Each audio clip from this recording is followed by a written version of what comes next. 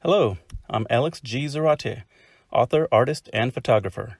Each post I share will cover various topics, including my likes, goals, setbacks, and personal reflections. Welcome to my creative journey.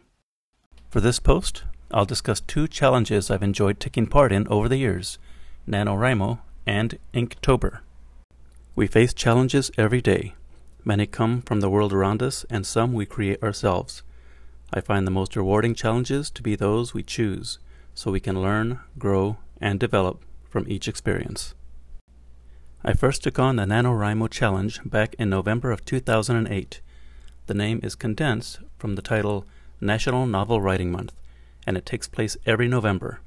When I first saw the challenge, I hadn't written in years and wanted to see if I could still follow my old writing muse.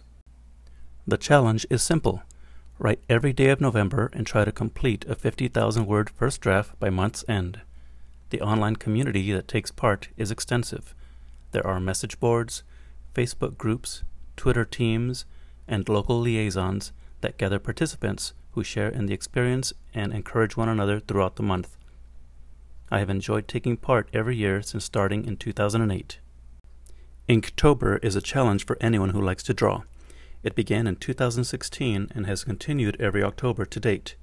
The challenge, like NaNoWriMo, is to draw and post an image online every day in October.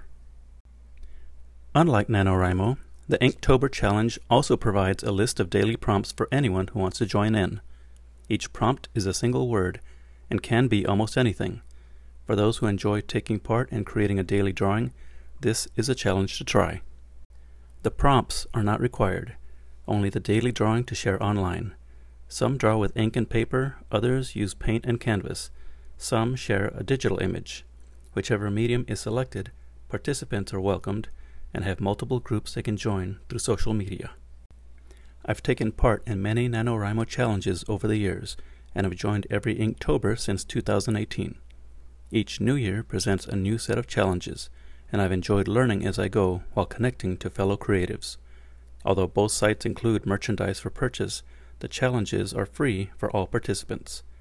I recommend these to authors and artists who are interested in a daily challenge that prompts you to remain productive and connect with peers as we all keep creating. I hope you enjoyed this post. Thanks for stopping by. Stay inspired and keep creating.